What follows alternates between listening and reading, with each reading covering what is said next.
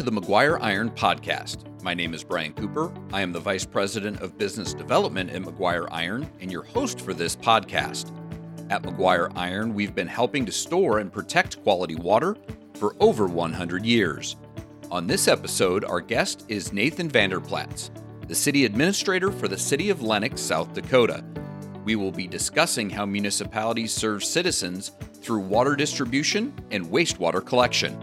Nathan is a committed lifelong learner, holding a Bachelor of Arts degree in Political Science from Dordt College in Sioux Center, Iowa, and a master's degree in Public Administration from Iowa State University in Ames. Nate and his wife Shauna are parents to Keegan, as well as 2 dogs. When not at work, Nate enjoys hunting with his German short-haired pointers, fishing by boat or ice, cooking wild game, and cheering for the Iowa Hawkeye football team. Nathan, welcome to the McGuire Iron Podcast. All right, Nathan Vander Plaats, welcome to the McGuire Iron Podcast. Thanks, Brian. Let's talk about the City of Lennox. Describe the City of Lennox to our listeners who don't know anything about it. So Lennox is just an awesome hometown community just south of Sioux Falls. We're about 15 minutes from Sioux Falls, a community of almost 2,500 people. Our guess is 2,500 by this point after the census and a couple of years of growth. So just a great little town, big industrial base in steel and metal. So Sioux Steel has their operations are all here. And Wilson Trailer has a manufacturing plant here as well that's currently being expanded to twice its current size. So, just a great town, and one of the reasons we wanted to be here was it's a small town. My wife and I grew up in a small town, but it's also it's 15 minutes from everything you could possibly want or need in Sioux Falls. So people are able to find work there if they need to and commute up. So. Let's talk about your role as the city administrator. How long have you been here, and what is the role of the city administrator in the city government in Lennox? So I've been here 4 years this month, which it doesn't really seem possible. It feels like just yesterday I started here. Although the first 6 months lasted quite a while. I was still commuting from Iowa an hour each way every day, and that was a long 6 months. So maybe if that had continued, it'd feel like 8 years. But 4 years I've been here. And my role here is really to just administer the affairs of the community. It's to do long-range planning on financial needs, for example. Make sure that the council has what they need in terms of materials and policies, recommend policies, I think everybody's job description probably has this, but other duties as assigned. Now I'm typically assigning those things to myself, but right. There are things that come up every day. Snowplows.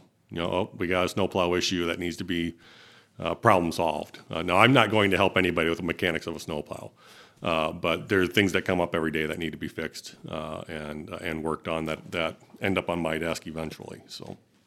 Talk about the form of government. So there's a couple of different forms of government. One's a city administrator, and then you have your strong council. What does that look like in Lennox, and why that here? Yeah, so we've got an aldermanic form of government under South Dakota Code, which is essentially a strong council form of government. What that means here is we have a mayor elected at large. By all the voters, and that position is very much administrative, procedural, keeps things moving in the right direction. That's our mayor is Stacy Duchesne. She's who I depend on for leadership and guidance on moving things in the right direction. And then you've got 2 aldermen from each of 3 wards here in town that are elected by the residents of those wards. About 15 years ago.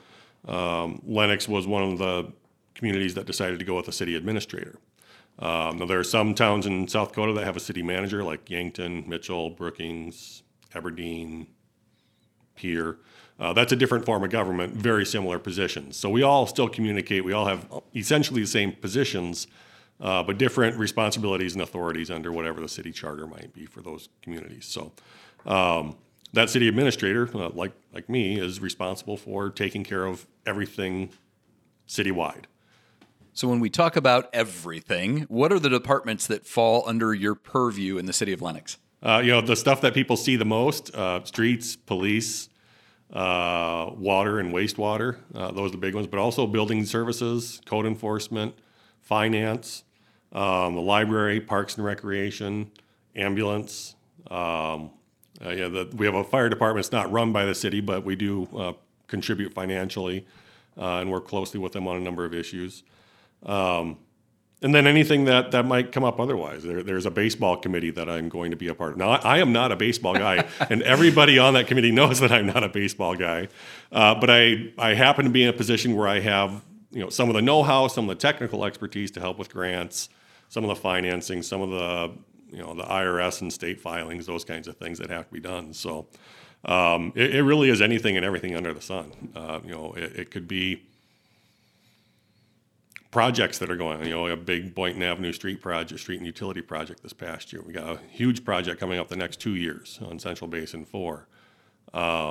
Economic development falls under my head as well. So anything, in a town our size, it could be anything. Well, and that's what I think is interesting and why I wanted to talk to you for the podcast is McGuire serves a lot of customers in this range of community. And I think a lot of people don't realize all these essential services that people take for granted that have to run somewhere and be decided on, and actions have to be taken and things have to get done. And that's really the job of the city administrator. Yeah, absolutely. I mean, it's, I would like to, if we're not being noticed and the stuff is still getting done, we're doing it right. If water is still coming out of your kitchen faucet, your toilet's still flushing, your street is plowed when you wake up on Christmas morning, whatever it is, if it's getting done, you're not noticing us doing it, and it's just happening, that's a pretty good place for us to be. That's where we like to operate. So, we deal in water tanks. So I want to talk a little bit about water and sewer. And the reason is I think a lot of people take those services for granted. When you turn on your faucet and you get clean water, or like you said, you flush your toilet, those things just happen. But I want to talk about how they happen and how you plan for it and, all of those things. So what is the responsibility of a water and sewer department within inside a city? The first and most important responsibility is public health. That's what water and sewer is all about. If you go back through, 200-300 years ago, or go further back for all I care. You go back in all of history. A lot of the illness that we would see in the human population, especially in cities, came from a lack of clean drinking water and good sewage facilities. The Greeks and Romans got some stuff right early on, but if you look at, I remember Monty Python, the Monty Python movie, where they're walking through the streets and there's just Bring out your dead. Yes, bring out your dead. Yep. Bubonic plague was part of the plague. The lack of clean facilities. And so that's the top priority when we're talking about water and sewer is the protection of public health. And then we get to environmental health and economic development, and you name it. There's utilities, especially water and sewer. Water in particular is the stuff of life. Life does not happen anywhere without water. You look at the Mars missions. You look at all the NASA work around finding water elsewhere. There's a reason for that. It is the stuff of life, and if you get it right, it goes really well for you. So what you're telling me is it sounds like that water and sewer pretty much rank right up there as one of, if not the number one thing that's important to a city like Lennox functioning properly. Yeah, it's probably the number one thing. Without those things, we don't have a community. Let's talk about who makes that happen. So what does the water and sewer department within a city of 2,500 people look like? It looks like for us, one person, believe it or not. Wow. It used to be two, and through a number of efficiencies, and we have, other public works staff that help out when they need to. Right. We have some seasonal staff that help. But by and large, it's our utility superintendent who is responsible for making all of it work without us noticing. So our guy, Kyle, he's been with us for 2.5 years, I think. He came to us right in the middle of COVID. So right when that was starting. Yeah, so about 2.5 years. And he's been with us that time. It's been great. We've been tracking certain metrics. We've got performance management systems set up, working on I&I on the sewer system, so on and so forth. So, which is a topic for another day. That's probably a podcast all on its own. But it's I would like to say that there's a typical day for him, but there really isn't. This time of year especially, so at our sewer plant, our wastewater plant, we've got an open lagoons, open treatment system, which means when it's 50 below wind chill, we got problems. So Kyle spent a good portion of Christmas weekend at the wastewater plant, keeping it operating, making sure stuff wasn't freezing up, making sure our equipment was operating correctly. And all day, every day, that's monitored remotely as well. So, if he's on vacation somewhere, he's still able to check in and look at where things are at and how it's working remotely.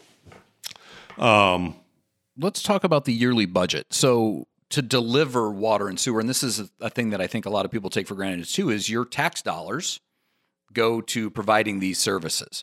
What does the budget for that look like in Lennox? And then what are the assets that it takes care of? Yeah, you're looking at probably $750,000 in water and sewer each, so probably $1.5 million together for us to operate the system. And that's coming from user fees, of course, and so on and so forth.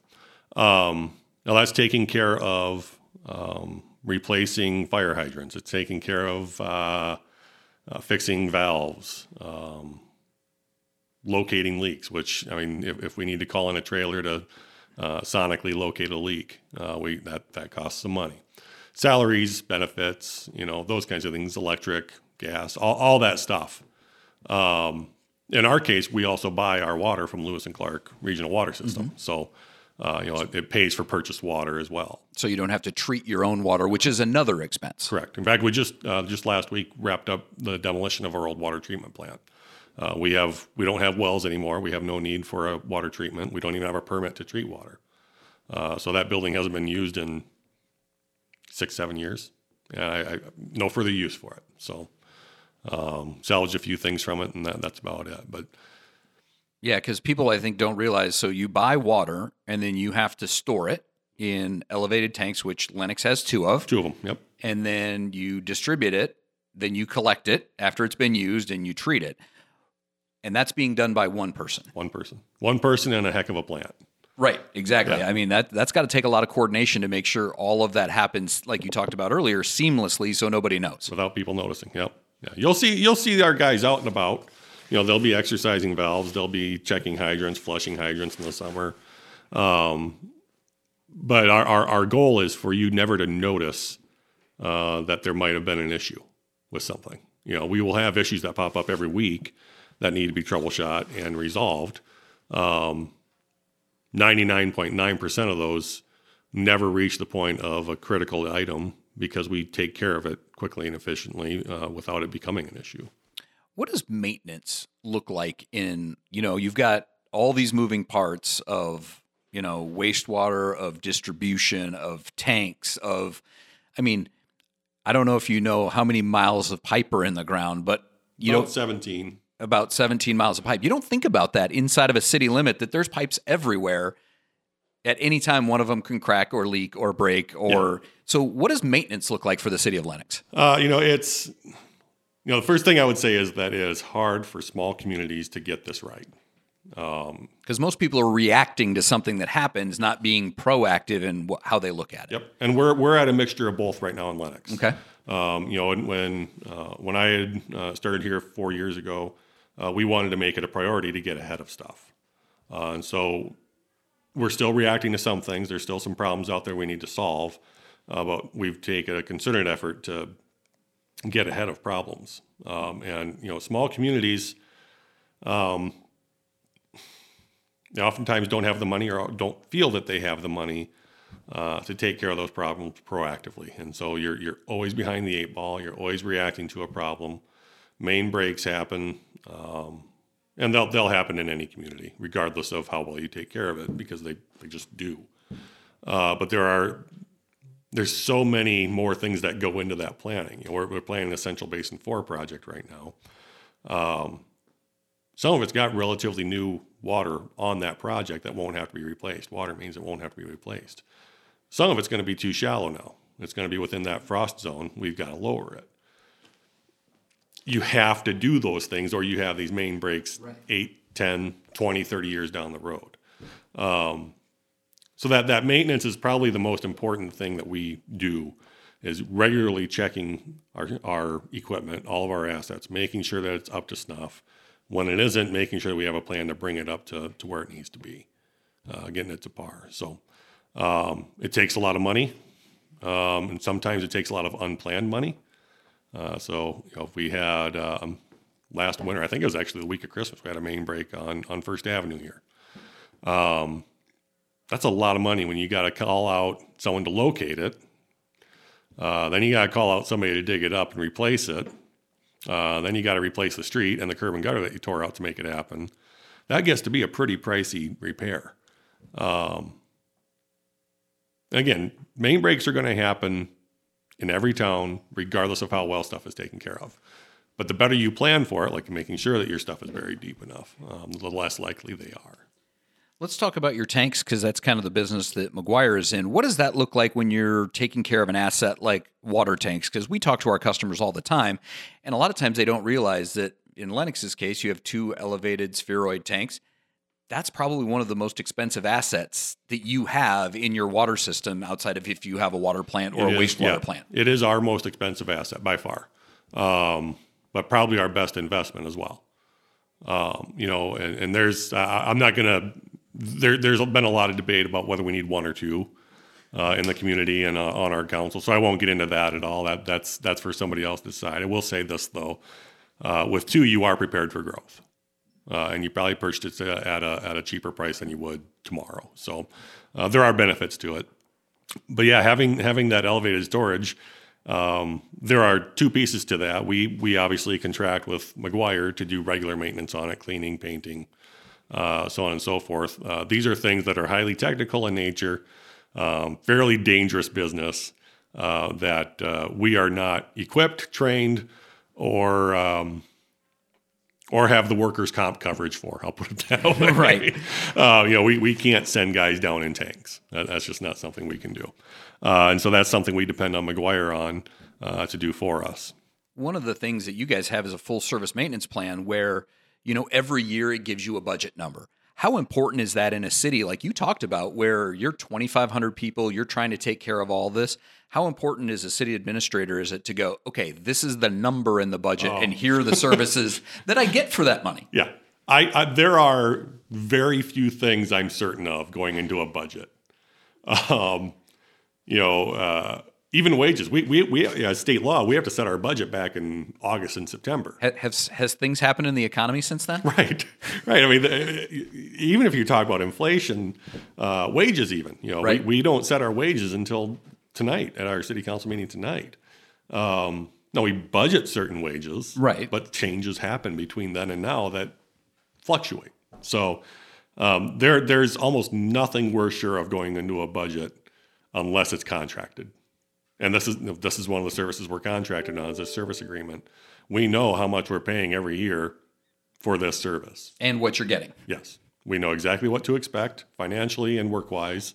And it's just one of those things I'm not going to say we don't have to worry about it because it's a lot of money. Right. But it's a known value. We know how much we're going to spend for this. And one of the things, too, is you get a report that keeps you state compliant. I think a lot of people also forget the compliance part. Like they open their faucet and go, oh, I have clean water. But the state actually comes to the city and says, you have to meet all of these requirements. Tell us about these things. Yeah. To keep the water system running. Yeah. Every year. And that's publicly available, just like most of our reports are. But it's probably, it's one of the reports that gets glossed over by, I bet, everybody. But it's probably the most important report we get out there, because this is what maintains your family's health. You talked about having 2 tanks in the system, and we won't dive into the yes or no should we do that. But also I wanted to talk about, the city of Lennox being close enough to Sioux Falls is seeing growth. You have manufacturers in town. You have new homes going up. What does that process look like when you're talking water and wastewater, and how do we grow and how do we do these things? Because infrastructure is expensive and you don't really see the benefit until after the money is spent. Right. Yeah, and that's one of the issues we're talking about right now is industrial expansion. How do we do this? How do we pay for it, first of all? How do we manage that debt until industrial user X gets here and starts using and paying on it? It's kind of a chicken and the egg problem. It is, and there's no right answer to it. You could have an industrial user come here and say we need water at this volume for X many hours a day. Okay, we got to figure out a way to get it there, or we can just get it there and figure out the industrial user part later.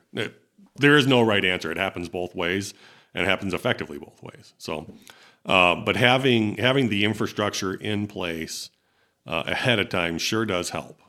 And when we're looking at economic development, we need to be able to, number one, provide enough water and wastewater treatment, and which we've got plenty. We have 440,000 gallons a day available from Lewis and Clark, and signed on for an additional about 160 on the Lewis and Clark expansion that'll be coming up in the next few years. So we've got plenty of water available, plenty of treatment available. They both match after that expansion. But having the stuff in place to make it work well, that's a bigger trick. We've got a number of lift stations in town, for example, where that industrial land is located makes a huge difference in how much it's going to cost me to get water from there. Not so much to there, but definitely from there. So we've asked the state for help on a couple of trunk lines, sewer trunk lines that would eliminate all but one of our lift stations, which of course saves big maintenance dollars down the road. But having that stuff in place means that we can market ourselves. And so we're at this in-between point where we really have started that growth phase now. 50 to 60 new homes built here in the last year. Which is huge in a community this size. Yeah.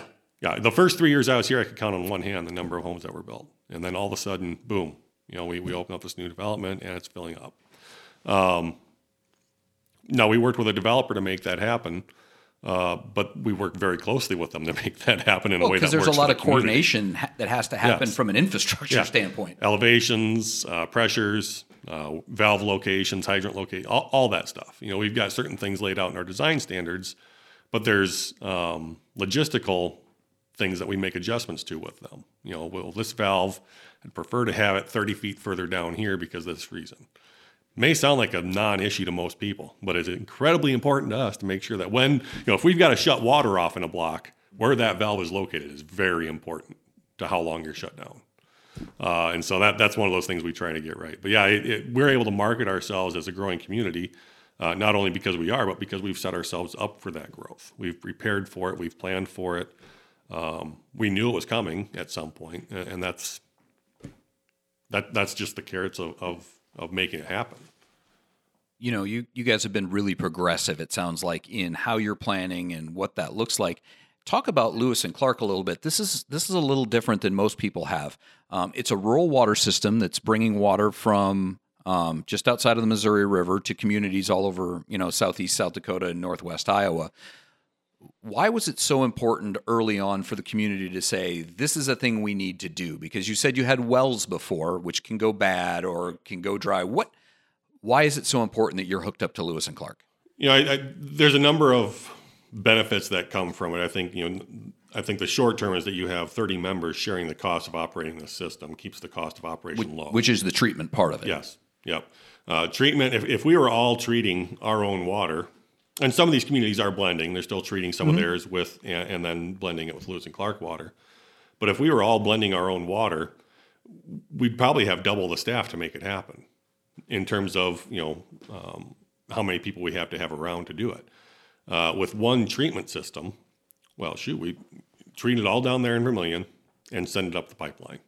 And you're eliminating an awful lot of duplication of effort for essentially what is the same product. And I think that's the real draw of Lewis and Clark. Though there's ways that Lewis and Clark is set up that as another draw. We all have the same speaking power and voting power. So Lennox at 2,500 residents has the same vote on matters on Lewis and Clark that Sioux Falls does at 200,000 residents. That says something about how we set this up as a very democratic system where no one has an overarching say. But yeah, 30 members 30 years ago this year saw an emerging need in the region. And at 30 years ago, I was living in Sioux Center, who's also a member. They're going to get water this year. And when I started working for Senator Harkin in Sioux City, Iowa, back in 2003, this was already one of the top issues in the region. And still is. It's not done yet. 30 years later, the project still isn't complete. Right. And they're already starting to talk about phase 2. Yes. Yep. We're already talking about expansion. So Madison still needs water. I think, like Sheldon, places Hull, over there, yeah. Sioux Center, yeah. So Southwest Minnesota communities too. So it was incredibly.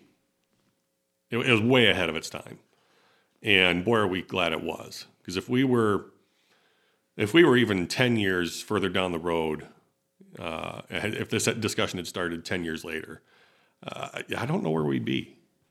I don't know where Sioux Falls would be. T and Harrisburg.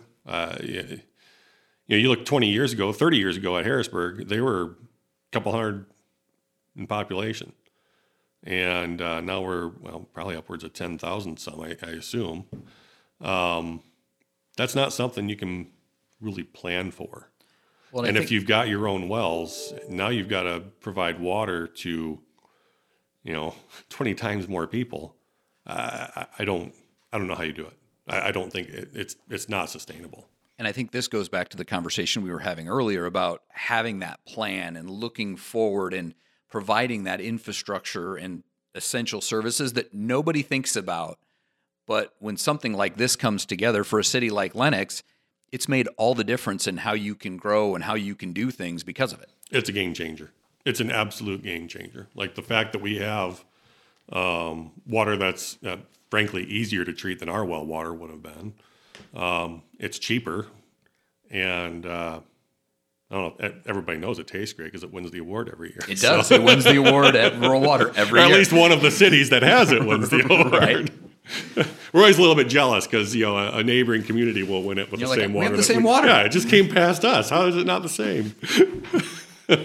So we talked about Lewis and Clark. We've talked about the expansion. One of the things, we talked about your one employee, Kyle. Talk about the training, certifications. People don't realize that either. When you have somebody on staff, this has to be somebody who's trained and keeps up on their credit hours and does all this stuff to be able to do what he does. It's different for every community based on what level of, especially wastewater treatment they have or water treatment. But we have, Kyle has to have 4 certifications. He still needs to have a treatment certification, which is just a little odd, but we do have to have that. But we have a water distribution certification, wastewater collection, and wastewater treatment certifications. Those take years to get, especially a class 3 that we have to have.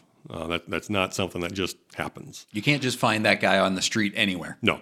In fact, we did not find Kyle on the street anywhere. It was quite an effort to get him, actually. There are not that many class 3 facilities in South Dakota in the first place, and maybe a dozen tops. So you're talking a very limited pool of applicants, and